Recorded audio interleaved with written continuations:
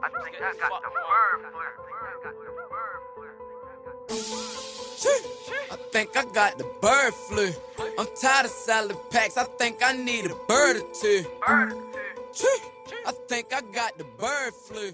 I'm tired of salad. What's going on, everybody? It is Jason Jbird Goldstein here for another episode of The Bird's Eye View. That's right, we're back to the old introduction. I want to thank college basketball for giving us a hell of a season, a really fun March Madness, because it gave me a lot of great content to talk about over the past few weeks. But now, baseball season's back, the NBA's in the stretch run, the NFL draft is just 17 days away at the time of recording this, so we have plenty to talk about all professional sports today. Let's start diving into it by talking about my beloved New York Yankees. Now, if you guys remember, I started this podcast mostly inspired by the Yankees, had to get my thoughts out during the 2020 baseball season, and it was either me, being very happy, very excited about the Yankees, or just being Mr. Negative.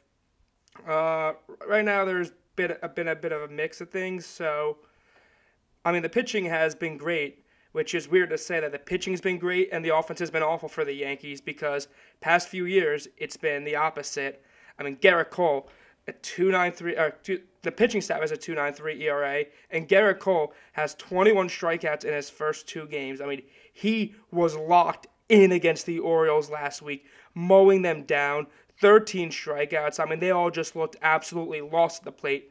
And yes, it was just the Orioles, so I get it might not be as impressive as if it was against maybe an Astros or against the Dodgers, but it was still a hell performance from him. And even so, Jordan Montgomery and Tyone, although they've been a bit shaky in some of their starts, for the most part, they've shown decently good stuff. And the bullpen has been fantastic despite the injuries. Jonathan Loaisiga, you guys know, I was very, very high on Loaisiga coming into this season. I knew he had the stuff. He just had to get his command down. He seems to have his command down. He's locating the strike zone excellent so far. He's really seemed to find a weapon with that changeup. And I think that he's going to be a major weapon out of the pen all year as long as he can stay healthy. Once again, Chad Green has just been Mr. Reliable out of the bullpen. I love Chad Green. He's always a guy that gives me confidence whenever he comes in the games. Darren O'Day's been a good signing so far, and although his age does give me concerns, he's been good in his relief appearances. Although he hasn't come out of the pen much, Mike King even. I was at that game against the Blue Jays on last Sunday when they lost and just played awful, and it was miserable because they just couldn't hit the ball. Mike King came in after Domingo Germán, more on him in a bit, had an awful start, and King came in and delivered 6 shutout innings out of the bullpen, just another young arm. And Nick Nelson, much like Loaisiga, his changeup has been fantastic as well, and he's shown great stuff out of the bullpen. He struggled a bit on Friday versus the Rays, but even so, it wasn't really his fault. Once the Yankees were behind by a lot of runs, Boone kind of just left Nelson in, and a lot of those runs just came from him being tired. But now we're going to move on to the negatives. Like I said, the offense has been downright awful. They're leaving runners on base almost every single game. Someone gets on base, the Yankees either do one of either two things: strike out or ground into a double play. It's insane the amount of double plays this team has grounded into with the bases loaded. Outside of Stanton's grand slam with the bases loaded, I don't think this team has even gotten a hit with that in that situation. It's been awful so far, and it's frustrating to watch, especially when the last few years this team has been predicated on its offense.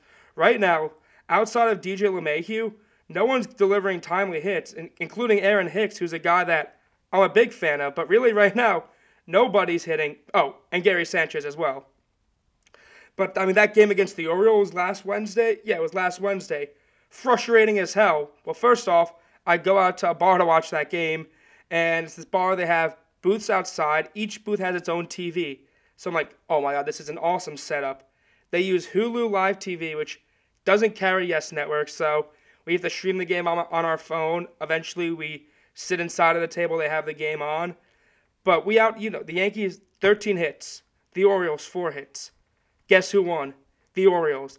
3 runs on those 13 hits for the Yankees. 12 men left on base. And I'm watching every inning. I see Yankees are threatening. and they just leave runners stranded or just ground a double play and the inning's over like that. And bad base running mistakes too. That was awful. Gleyber Torres too in that game made a really poor throw that ended up costing the Yankees big. Allowed the Orioles to score an unearned run. Yankees tied again in the bottom of the 10th, but were never able to answer after that. And then the weekend against the Rays, they had a 4-run third inning, and after that, lifeless the rest of the game.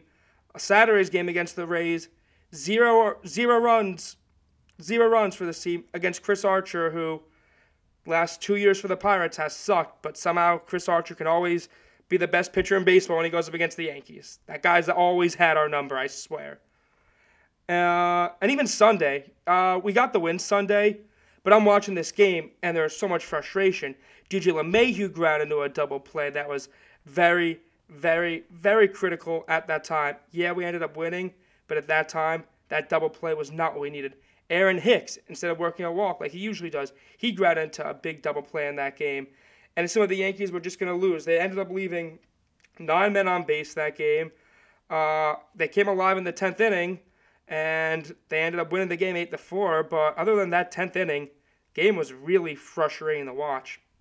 Especially in the top of the 9th. DJ LeMahieu didn't ground to a double play, but we had runners on second and third after Talkman did a sack bunt. And DJ LeMahieu just grounded a third. We get thrown out at home. Brett Gardner makes a dumb base running mistake later on, and somehow we just end up almost losing that game. The Yankees win, and it's been frustrating, not to say the least. It's only 9 games, so I'm not going to say, oh, the sky is falling, but the offense has been very concerning, and we've seen this happen in the postseason where the offense goes cold. And it's not going to be this cold over 162 games. If you think that's going to happen, you just don't know baseball. But the Yankees offense, we've seen this happen in the postseason when you're going up against the best of the best, the Justin Verlanders, although he's supposed to be out for the year. But if we go against the White Sox, Lucas Giolito, Kenta Maeda, whoever we might go against in the postseason, if they have that nasty strikeout stuff that gets the Yankees every time, this team might not make it out of the American League, sad to say. But I do want to, shout out some players and talk about them. Gary Sanchez, he's had a great start to the year. He's really seeing the ball well. The last few years, he was kind of just mash home runs. Talk about him later. If he was mashing home runs, it was fine. But he's ripping singles, he's ripping doubles, and he's, hitting for average. He's showing a lot more patience at the plate. Yeah, I've seen him chase pitches out of the zone, but he's chasing not nearly as much as he did last season. He's taking some called strikes, but he's also been working walks. I'm very impressed with the way Gary Sanchez has hit this year, and after last year, every Yankee fan was ready to turn on Gary Sanchez. He's been the best hitter on the team this year. It's only 9 games, but in this 9-game stretch, Gary's definitely been our best hitter. Gleyber Torres, people were getting on Gleyber Torres too hard for his defense, and he's still really young. He definitely needs to be better on defense. There's no doubt about it. He makes some really bad plays, but I love Gleyber. He's a young kid, has a ton of potential on offense, and again, even people say, shift him over to second base. He wasn't too great at second base, if we're being honest, when he was at second either. I thought he was going to be better at short. He needs to work on fielding those grounders sometimes. That's really it. For as much as I love Gleyber, anytime the ball gets hit to him, I'm nervous. And I get scared anytime he throws the ball to Jay Bruce. I hold my breath.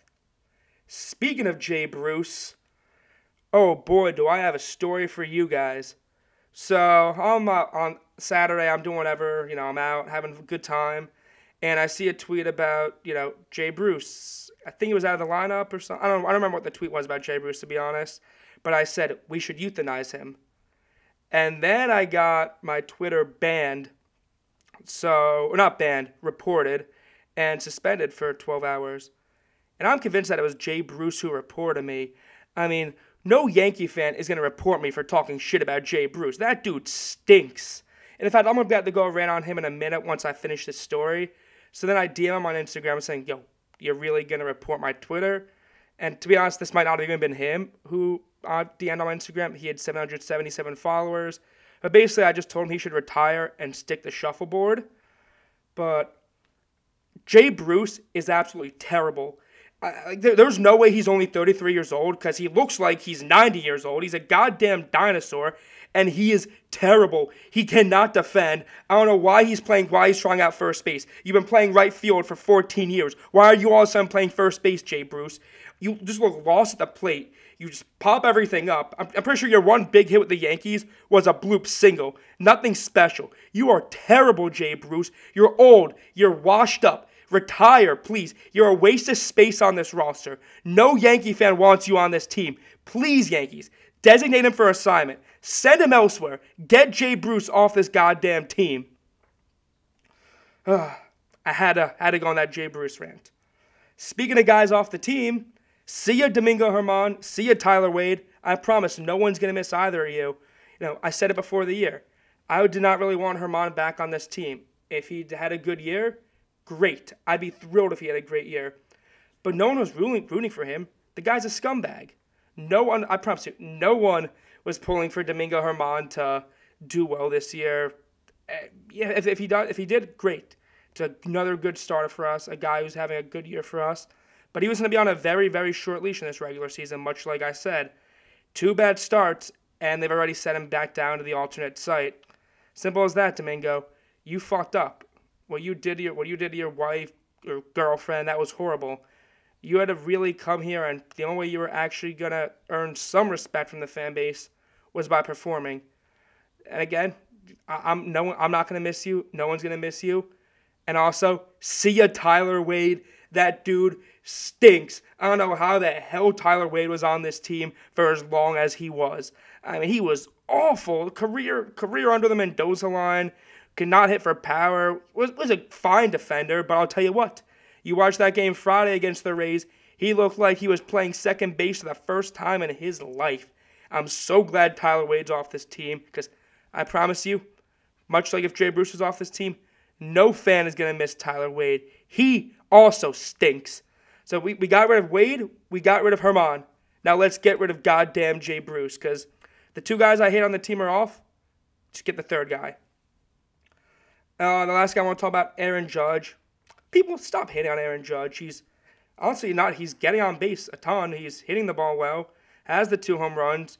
And yeah, it sucked that he missed those couple games with the sign thing. It was very weird with the Yankees. First, he misses the last 3 spring games. They say it was nothing. He was just feeling a little under the weather. Nothing with COVID. Just getting over a cold. Then he's coming out of games early. And, you do that in an 8-run game, fine. But he's coming out of 4-run games early. He was DHing in just the 3rd game of the year. And then finally he sits back-to-back games. They say it's a side thing. And you hear side thing Aaron Judge. You're like, oh, no. There he goes on the IL for another 2 months. But, he came back. And he played pretty well yesterday against the Rays. So that was good to see. But everyone's just hating on him. He had the bad double play opening day.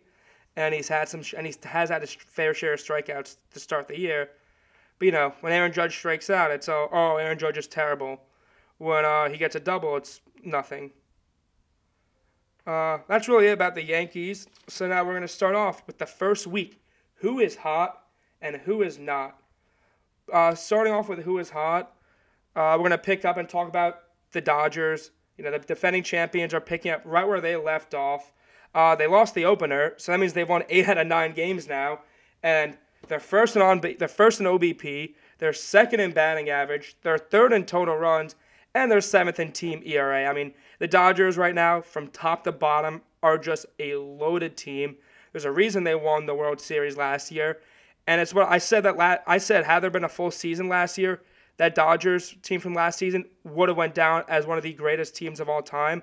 And there's a very good chance they can do it this year, especially given the way they've started, if they can keep good health, because this team is unbelievably talented. We're going to stick in the NL West with their Padres.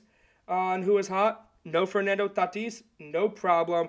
The Padres are 7-3, and they just had the first no-hitter in the history of their franchise, courtesy to Joe Musgrove, the first no-hitter of this young season. And Joe Musgrove, they gave a decent amount to get him. The Padres got a solid haul, already worth that trade. I mean, in his second start with the Padres to throw a no-hitter. That's really impressive. And it's the first one for this franchise to really excite this fan base. It's just the Padres have so much to be excited about right now. And that adds to the excitement, that no-hitter. This team, they have a 1.78 ERA, which currently leads the league. And remember, they made moves for Yu Darvish, Blake Snell, along with Musgrove. So far, the spending spree is paying off. The offense has been, despite no Tatis, the offense has still been producing. Hosmer, Machado, Cronenworth, Will Myers are all off the strong starts at the plate. And the NL West is going to be fun. I know I just said this Dodgers team has the talent to go down as one of the greatest of all time. But the Padres are not going to back down from this team. The NL West is going to be a dogfight between the two of them all year, especially when Tatis is back. I cannot wait for some Dodgers versus Padres in the regular season. And this kills me to say, but the third team that's hot, the Boston Red Sox. They got swept at home in their first series against the Orioles, and everyone laughed at them. Everybody was ready to put the Red Sox in the basement cellar. And then what they do, they sweep the Rays, who took 2 out of 3 from the Yankees, and they play the Orioles in Baltimore and sweep them there. JD Martinez, people were thinking, is he washed up after his rough year last year? He's been mashing. He hit 3 home runs yesterday. He's tied for the league lead with 5 in the early part of the season. And how about the bullpen? Now, the bullpen is not great by any means. It's not an elite bullpen, but it's at the top half of the league in terms of ERA, batting average against, and some other categories. And for this Red Sox team, where the bullpen has been their Achilles heel since they won the World Series, it's good for them. In the non-hot category, the Oakland A's, and they've been easily the worst team in baseball. They're 3-7. They have a minus 32 run differential, which is the lowest in baseball by 7 runs. They're hitting 189, which is actually second to last in the MLB. But other than that, they are last in a ton of major categories.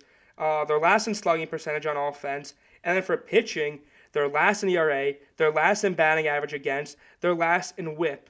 It's been a disaster for this team in their first 10 games. And I'll give them to their credit. They won 3 of the last 4 after starting 0-6. But, they're stars of this team, Matt Chapman and Matt Olson. Neither of them is off to a particularly good start. And with Olson, you're not going to get the average.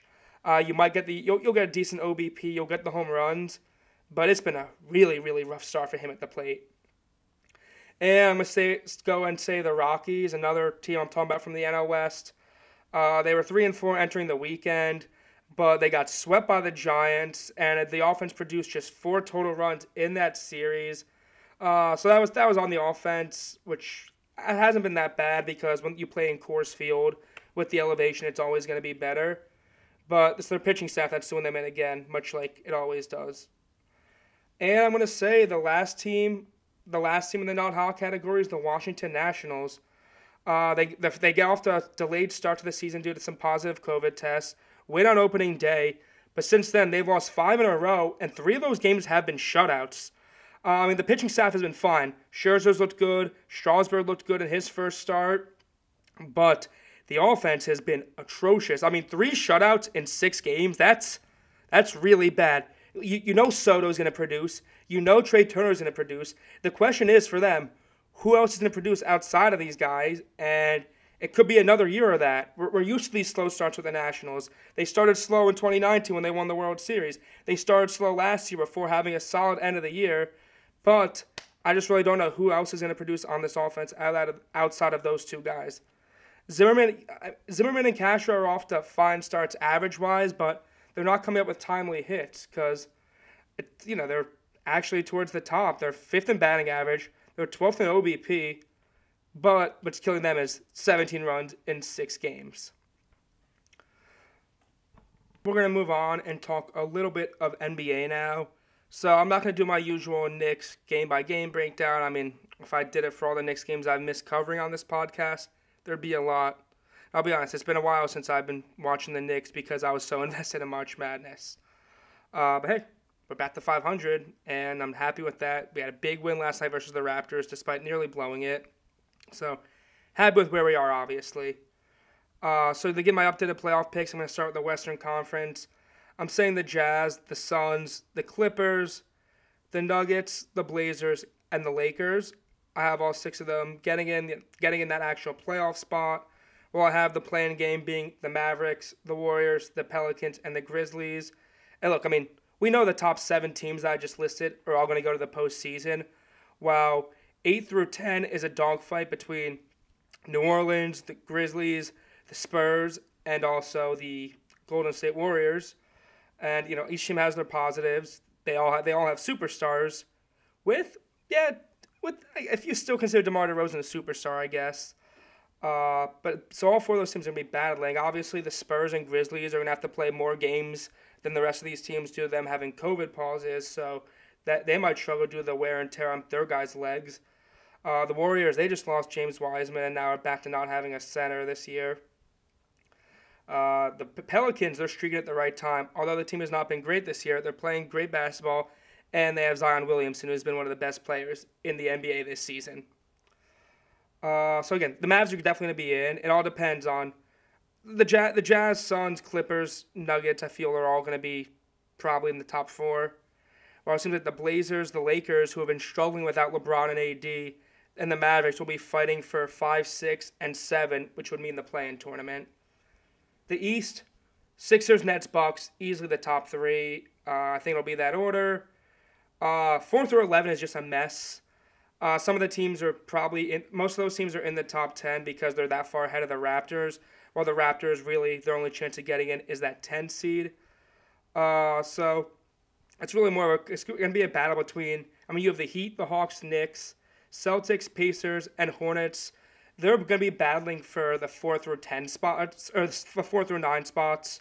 I think it's clear that Bulls or Raptors will be in 10. I have the Heat, the Hawks, and the Knicks all getting in those playoff spots, while the Celtics, the Pacers, the Hornets, and the Bulls are fighting for that play-in tournament. And I still have my same NBA Finals prediction in terms of the teams from the preseason, but I'm flip-flopping it. So I said preseason, Lakers over Nets, and now I'm switching the Nets over Lakers. And a big part of this is I saw the Lakers getting to the finals, despite me having them as a 6 seed. Despite me having them as a 6 seed currently in the Western Conference playoffs. I just think the Nets are going to be too much offensively. For as good as the Lakers are defensively when they're at full strength, this Nets team, as Max Kellerman said, might be the greatest offensive team ever assembled. And I just don't think if that team's at full strength, there's anybody who can beat them in a 7-game series. So my NBA Finals prediction is Nets-Lakers. And on that note, my good friend Jason Harris, a huge Nets fan, is going to be joining me right now. So Jason, obviously you're a Nets fan. We're going to start off. Are they winning the finals? Oh, yeah. I think the Nets. It really just depends if they could all stay healthy. I think that they're easily, I think, the best team, especially with LeBron and AD out right now. They just need to all be together and play together because they've only played 7 games together so far all season. Yeah, that's definitely the one thing with the Nets was the lack of guys playing together because usually you see a team, you saw with the Heat years ago, even the Warriors their first year, when all those superstars come together, it takes a little bit of time to gel, and they haven't had that time. But I just think you already saw Harden when he came in from Game 1, how he's ready to switch his game. He's made a huge impact on the team. It's insane. And it's not even just the big 3. When it was the Warriors or the Heat, it was literally just the big 3. You guys have Joe Harris, who's arguably the best three-point shooter in the NBA, adding LaMarcus Aldridge and Blake Griffin, who, even though they're past their primes, could still give rebounding and scoring off the bench. And LaMarcus Aldridge, a lot of people sleep on this, but he's going to be important, particularly for guarding Embiid. So when they face the Sixers in the playoffs, that's going to be really important. Absolutely. So, actually, moving on from the finals, because I guess we're both in agreement the Nets are going to win it. Embiid's one of the finalists for MVP, so I want to do my award predictions, and I want to hear yours. Yeah. I personally had Embiid before the injury. I think the injury definitely slowed him down, and that's one reason why I'm going with my guy, Nikola Jokic. One reason why I'm taking Embiid out. The Sixers performed really well when he was out, so it wasn't earlier in the year whenever he missed a game or two they'd struggle. But Jokic, he hasn't missed a game all year. He's averaging 26 points, 9 assists, or close to 9 assists, and 10 rebounds per game, and he's doing this on 56.7 shooting. I mean, for a big man to do that, it's just unprecedented. It's truly amazing what he's doing. And early in the year, it was LeBron versus Embiid, while Jokic was putting up great numbers. Part of that was because the Lakers and the Sixers were both in first. The Sixers are still in first, but Embiid missed time. The Lakers are struggling without LeBron. Jokic has stayed healthy, and right now the Nuggets are streaking and looking towards getting home court in the first round. Yeah, and for me, for MVP, I think it's James Harden, and the reason I think it's James Harden is just because like the impact he's had on like each team when he was there. Like when he left the Rockets became terrible. Like they couldn't win a game, and then he goes to the Nets, and they start playing amazing. Even look at the Nets in games he doesn't play in. When he doesn't play, the Nets are hovering around 500. They're just like a middle of the pack team. They're around where the Knicks are right now without Harden. But then when you add Harden to them, they've only lost like so many games this season. They've looked really good with Harden, and I think his impact alone on the team is why he should be MVP over Jokic or over an Embiid. That's definitely fair, especially he's had to step up and play a bigger role without Kevin Durant being there for much of the season. I just think now with Harden, he's probably missed time with this injury. That could definitely hurt him in the race, much like with Jokic, but absolutely Harden should be one of the finalists. I think we talked about this before, me and you just talking, but it might not be a season where he's averaging 30-plus, but this is his best season because he's been so efficient for them. He's not overly shooting the ball. He's not taking dumb shots. He's playing smart basketball. It's the most efficient basketball of his career. Maybe not the best stat-wise, but the most efficient of his career. Like, even his stats aren't that bad. He's almost averaging a triple-double. I know. I think it's 25 points, 11 assists, and, 8 rebounds. So it's still, a crazy stat line. He's just not dropping 30 points like he usually does. Mm-hmm. I agree with that. So, Rookie of the Year, I think that me and you would have both said LaMelo Ball if you asked us this a month ago. Oh, yeah. Obviously, with him out, it opened the door for more people. And look, there's a chance LaMelo could still hold on to it. But the way Anthony Edwards had elevated his game in the past few weeks, in my opinion, I think it's going to be Anthony Edwards. He's now averaging nearly 18 points per game when he was just at 15 maybe 6 or 7 weeks ago. So he's really brought his game to a new level. And it's a guy, I was a little critical of him, to be honest, but obviously he's been a lot better recently. Certainly he can shoot the ball a bit better, but for now, he's the Rookie of the Year. Yeah, I think he's pretty clear-cut the Rookie of the Year with LaMelo out. I would have loved to see how the race would have went with LaMelo there, because they really would have been neck and neck fighting each other for it. But now that LaMelo's out, I feel like it's easily just Anthony Edwards. He has a lot of potential. So now this award, I mean, you can give it to a ton of guys. Coach of the Year. Now, there is some bias in me, and obviously it could change depending on how we finish this season. But as of now, I'm putting my man Tom Thibodeau as Coach of the Year. Despite the fact that they're only 500, they're still fighting for home court in the first round of the Eastern Conference. The Knicks were supposed to be fighting for a top three pick. They probably were hit by most. I think their ceiling was 13th in the Eastern Conference this year, and here they are, where they're not just there was maybe some people out there who thought this team would get into the play-in game. I was not one of them, but very few people thought that they'd be fighting for one of those top 6 spots and home court in the first round. Thibodeau has these guys playing inspired ball, and that's why he's my pick for Coach of the Year. Yeah, that's a solid pick for Coach of the Year, but my problem with Thibs winning it is just that, they're still, a middle of the pack. They're only, I think, like you said, they're, 500 right now. And I just couldn't bring myself to give Coach of the Year to someone who's 500 or may finish even under 500. But, we'll see how the season goes out, and we'll see how it ends. But for me, I'd give it to Quinn Snyder, because the Jazz have, a really good team. But at the beginning of the season, most people weren't picking the Jazz to be the number 1 team in the Western Conference.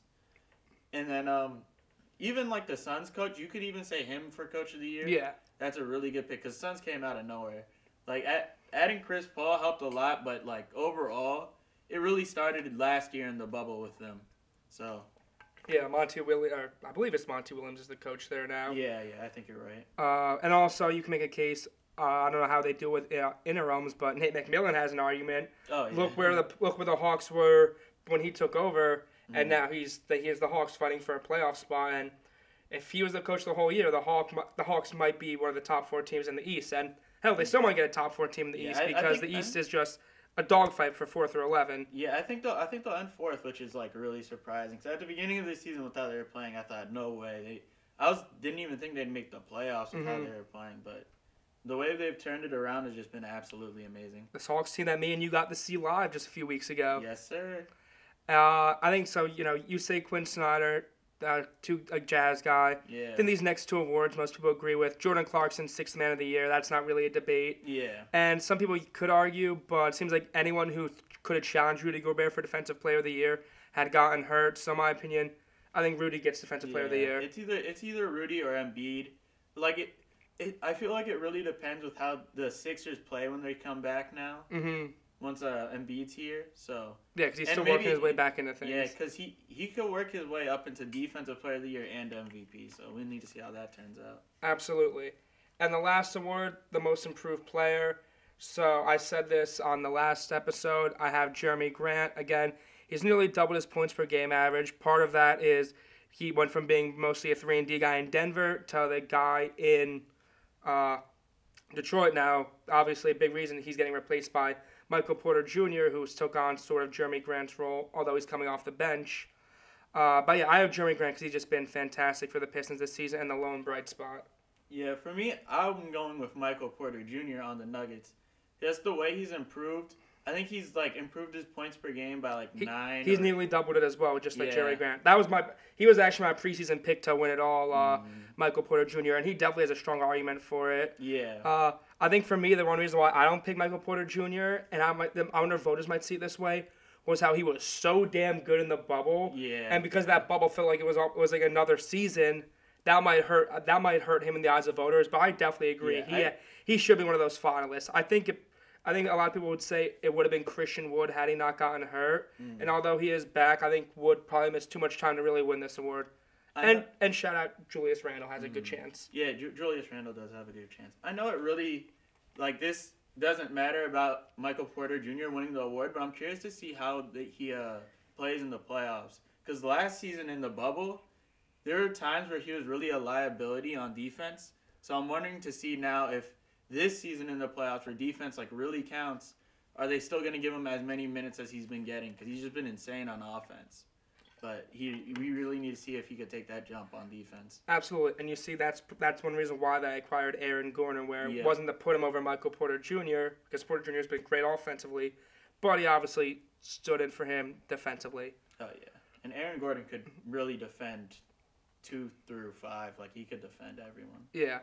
So that's really it, Jason, for talking awards. And, I was talking about the Nets. Also, congrats. You're the first in-studio guest, by the way. Oh, yeah. Almost everyone's been just over FaceTime. You're the first in-studio guest, so that's exciting. Yep. Any other thoughts you want to give on what you think will happen the rest of this NBA season with any teams? Just bold predictions you have? First off, go Nets.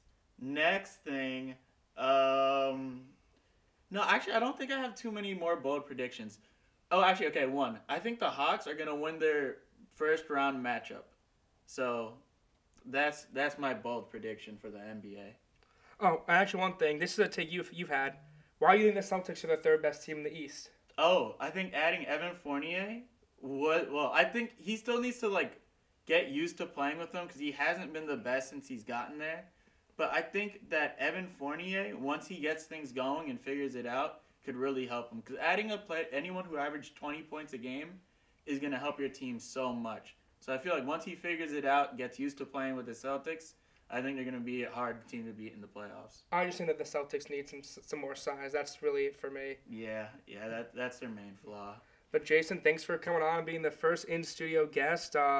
Obviously glad to have you in all the way here from Atlanta. Mm-hmm. And as the NBA playoffs draw closer, you'll be back on. This time, sadly, over FaceTime. Thank you. No problem. So that's it for NBA talk. It is now time for the first official Bird's Eye View mock draft. All right, it is mock draft season. This is just the little Jbird mock draft. However, I intend on doing a fan mock draft where I have fans of the sports community make the pick for their own team. So, we're going to start off. Jaguars are going to take Trevor Lawrence. That's obvious. The Jets are going to take Zach Wilson. It's not as obvious as Lawrence, but that's where all I see them to indicate. Along with Mac Jones of the 49ers. Now, I personally would go with Justin Fields here. I still think, I don't know if I put him ahead of Wilson, Justin Fields. I think they're very close. But I'm just surprised that Mac Jones would go ahead of Justin Fields here because I think they're really, really sleeping on him. So I'm not one to try to predict trades much in a mock draft, but I am predicting a trade here. I have the Denver Broncos trading up to 4 to get Justin Fields to where the Falcons are picking, and oh man, I would hope for that to happen. Justin Fields with Jerry Jeudy, Courtland Sutton, Melvin Gordon, Noah Fant. I think the Broncos could add a bit more on that offensive line to protect him, but I think he'd be going to a damn good system, and hopefully with that he could repeat some of what Justin Herbert repeated, because obviously, you guys know I'm a big Fields guy. Anyone who knows me knows that. I have the Bengals taking Jamar Chase. For a while, I was mocking Penei Sewell here, but they did draft a first-rounder on offensive line in 2019 in Jonah Williams, who people are very confident in. They just signed Riley Reif in the offseason, and the thought of Jamar Chase and Joey Burrow being together gets the college football fan in me all giddy inside. Now the next thing they need to do, fire Zach Taylor, hire Joe Brady. I have the Dolphins taking Kyle Pitts. I think that they'll try to form a dynamic duo with Pitts and Gesicki. I think with Tua's style, at least he's shown to be more conservative. It's good to have a tight end. So Kyle Pitts will be one hell of a security blanket to have at tight end. At 7, I have the Lions taking Devonta Smith. No, they lost Marvin Jones. They lost Galladay. They could go quarterback here and potentially take Trey Lance. But I think with Jared Goff's contract structure, that doesn't really make much sense. So why not evaluate what you have in Goff and try to rebuild the team slowly from there? Because there's plenty of holes. Whoever comes in at QB is probably not going to be the answer until you add more weapons. The Panthers. So here's where this gets a little far-fetched, but some of it could just be my hopefulness. And the Panthers taking Patrick Surtain, which isn't totally far-fetched. They do need corner help. They did add a couple guys in the offseason, including former All-Pro A.J. Boye, who has not been the same since. But the Panthers, they lost Bradbury 2 offseasons ago to the Giants. Secondary has not been the same in the past couple years. It's been one of the weaker parts of the defense. So I think there's a good chance they add Patrick Surtain, who I think has the potential to be one of the top corners in the NFL. Then I have the Cowboys drafting Caleb Farley. I am worried that I'm having him too high because I have seen him fall in certain mocks. But I just think Caleb Farley is such a special player. I think he fits really well in the Dallas. And Dallas tends to get those guys who fall. Farley could be that guy who falls. And although he was probably projected around 10, I just see him as a player that Jerry Jones likes. And now we're up with the Giants pick. I have the Giants being able to somehow get Penei Sewell. Now look, that's my top choice. If the Giants did Penei Sewell, I would be doing cartwheels in my living room. I'd be crying tears of joy. So maybe this could just be me putting Penei Sewell on the Giants in this mock draft, simply out of hope that he goes there. Could just be me saying this is the route to how we get here. So I currently have us getting him. Outside of the Dolphins, Bengals, who appear to be going with receivers, I don't think anyone's really going to take an offensive lineman, possibly the Carolina Panthers, but I do think cornerback is a bigger need, especially since they franchise tagged their tackle from this past season. Before I continue this mock draft, a little bird alert. Colin Gillespie announced he's coming back to Villanova next season. A big return for the Wildcats. Obviously, Gillespie was having a fantastic year for them before he tore his ACL. Now he gets to come back and try to finish what he didn't get to do senior year and lead Villanova to a national title. So, big news for Villanova, that's the word, that Gillespie stays. And if Robinson Earl stays, which people are not sure about, they'd love to have their dynamic duo back next season. But we're going to stick with the mock draft. We have the Eagles taking Jalen Waddle. Again, I think they just need a wide receiver. Jalen Reagor was not really it. I know it was just one season for Jalen Reagor, but he did not seem like he was the guy. Ertz was not very good last year. Goddard was not very good last year. The Eagles clearly need a wide receiver. And I think if Jalen Waddle's here, they'll be thrilled. And I want to go back to that Giants pick quickly. There's a lot of guys who I think that we can get. So I think Micah Parsons is a guy. But I had the Falcons taking him at 9 because Falcons need an edge rusher and kind of a playmaker on defense. I think they trade back to try to get a guy like Micah Parsons. And I think Parsons would add a lot to the Giants. I want Sewell, Slater, Rashawn Slater, or Parsons really badly because those are the Giants' biggest positions of need. After that, if we can get one of Smith or Waddle, I would be thrilled also because just adds another weapon to Daniel Jones' arsenal, which is good for him. Hopefully he can do a lot with those weapons. And we take Waddle or Smith, and it just prevents the Eagles from taking them, much like how Dallas did that with taking CeeDee Lamb last year. But I mentioned Rashawn Slater's the guy, another guy I want. I have the Chargers taking him at 13. Another guy I've seen mocked to the Giants who I really don't want is Kwity Paye. I have him going at 14 to the Vikings. I don't love his rush style. He's not a speed rusher. He just, I don't know. I just don't love Kwity Paye's film. I've never been too big of a fan of him. And although Michigan has produced good defensive line talent, I don't know. I'm just not a fan of him. At 15, I have the Patriots taking Trey Lance. Now, there's a good chance the Patriots do trade up for Trey Lance. I really don't see any team ahead of them that can take him.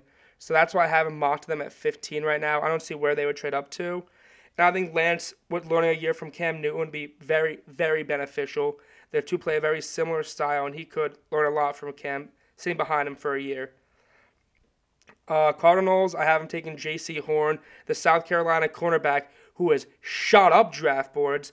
Obviously, Patrick Peterson is getting up there in ages, not ages.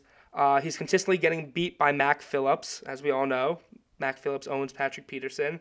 They need to get a new cornerback to at least play opposite of Pat Pete. And hey, Pat Pete was one of the best cornerbacks in the NFL for a damn long time. And I know there's a lot of things that he'd be able to teach J.C. Horn. This is a locker room that's very close. Lots of veterans to teach the young guys. The Raiders, I have them taking Owusu. I don't know how to say the second part of his last name, but just he's a playmaking linebacker, can cover the entire length of, can really cover that second layer of the field, whether he's playing inside linebacker in a 4-3 package, or in a 3-4 package, or playing outside linebacker in a 4-3 package. There's a lot he can do, and he'd help that Raiders defense. The Dolphins, I have him taking the Miami kid, Gregory Rousseau, adding a pass rusher to that defensive line. Christian Darrisaw, Washington could take a quarterback here, but I have them getting more offensive line help to protect their QB because that was one of their weak points last year, was offensive line. The Bears at 20, it seems like they always need offensive line help. I have them taking Vera Tucker, tackle from USC, very versatile player. You can kind of play him really all over the line, and hopefully it provides some protection for Andy Dalton. The Colts, they just lost Anthony Costanzo, been the left tackle there for the last 10 years. I have them drafting Jalen Mayfield to replace him. 22, the Titans, the cornerback from Northwestern, Greg Newsome. They kind of do need a cornerback pretty badly, especially after losing Adoree Jackson. I think this is what they're going to go for. The Jets, with their second pick from the Seahawks, I have them getting Azeez Ojulari, really good pass rusher from Georgia. I think he is one of the highest upsides of all the pass rushers in this draft. I honestly would not mind if the Giants were to trade back and even get this guy. He's a really electrifying pass rusher, and I think he could really add that missing element to the Jets' defense, which they've built a solid core. They've added a decent amount to the secondary. They have Quinn Williams in the defensive line. Adding Ojulari adds that pass rusher that this defense is really missing. Sticking with pass rushers, I have Joseph Asai going to the Steelers. He kind of just seems like a Steelers player. A pass rusher who stock fell during the year, falls to the Steelers, and they just mold him into a superstar. Jaguars, Trayvon Moehrig, they need a safety really badly. I've seen Moehrig mocked to them in nearly every single mock draft, and I think that trend is going to continue. So, Moehrig to the Jaguars. Browns, I haven't taken Zaven Collins, another athletic linebacker. Their linebacking core is not the best. They have some strength on the defensive line, and they definitely could go pass rusher here. They might need a guy opposite Myles Garrett, but I don't love the guys they can get here, so I think they're going to go with Zaven Collins to add that layer to the second to add some of that second layer on the defense. They added play to the secondary, which is definitely their weakest link. They'll get a full year out of Denzel Ward, and Zaven Collins is just part of the Browns doing more and more to build that defense so it could become a championship defense. Then I have the Ravens taking Rashad Bateman. I just think they still need to get Lamar Jackson receiver help. Rashad Bateman was arguably the top receiver in this draft coming into the year. Excuse me, that was Jamar Chase, actually. But Rashad Bateman, he had a case for being the number 2 receiver behind Jamar Chase. And I have him as the 4th best receiver. He's an athletic freak from Minnesota. And I think it would be a great weapon for Lamar Jackson, especially because it's a guy who he can sort of lob them up to instead of just a guy who can get quick and open. It's a guy who could make those tough grabs. Saints, I really don't know what the Saints are going to get here. Going towards the end is hard. I haven't taken Pat Freiermuth, tight end from Penn State. Just seems like a Saints pick, to be honest. No real rationale behind that other than they might just want to add more weapons for Taysom Hill or Jameis Winston. Christian Barmore, I think the Packers take him. Draft defensive lineman from Alabama. It's pretty simple as that. They almost always turn out great. The Packers, their biggest weakness last year on defense was run stopping. And run stopping didn't kill them in the NFC title game. It was cornerback play. But they were one of the worst run defenses all year. I think adding Christian Barmore as a run stuffer up front would be great for the Packers. The Bills, I have them taking Jason Owe, pass rusher from Penn State, just to add another pass rusher to that team. I had the Chiefs adding another offensive lineman, the versatile interior lineman from Alabama, and Alex Leatherwood, just to add more depth on that line. And the Bucs adding more depth on their line as well, adding Jenkins from Oklahoma State. That's it for the first Bird's Eye View mock draft, and that's it for this episode. Thanks to everybody who supported the podcast and listened thus far. Remember, go follow Jbird's Eye View on Twitter for all my latest live reactions to games. Go follow the Bird's Eye View podcast on Instagram for news on when every episode drops. Thank you, everybody, and have a great rest of your day.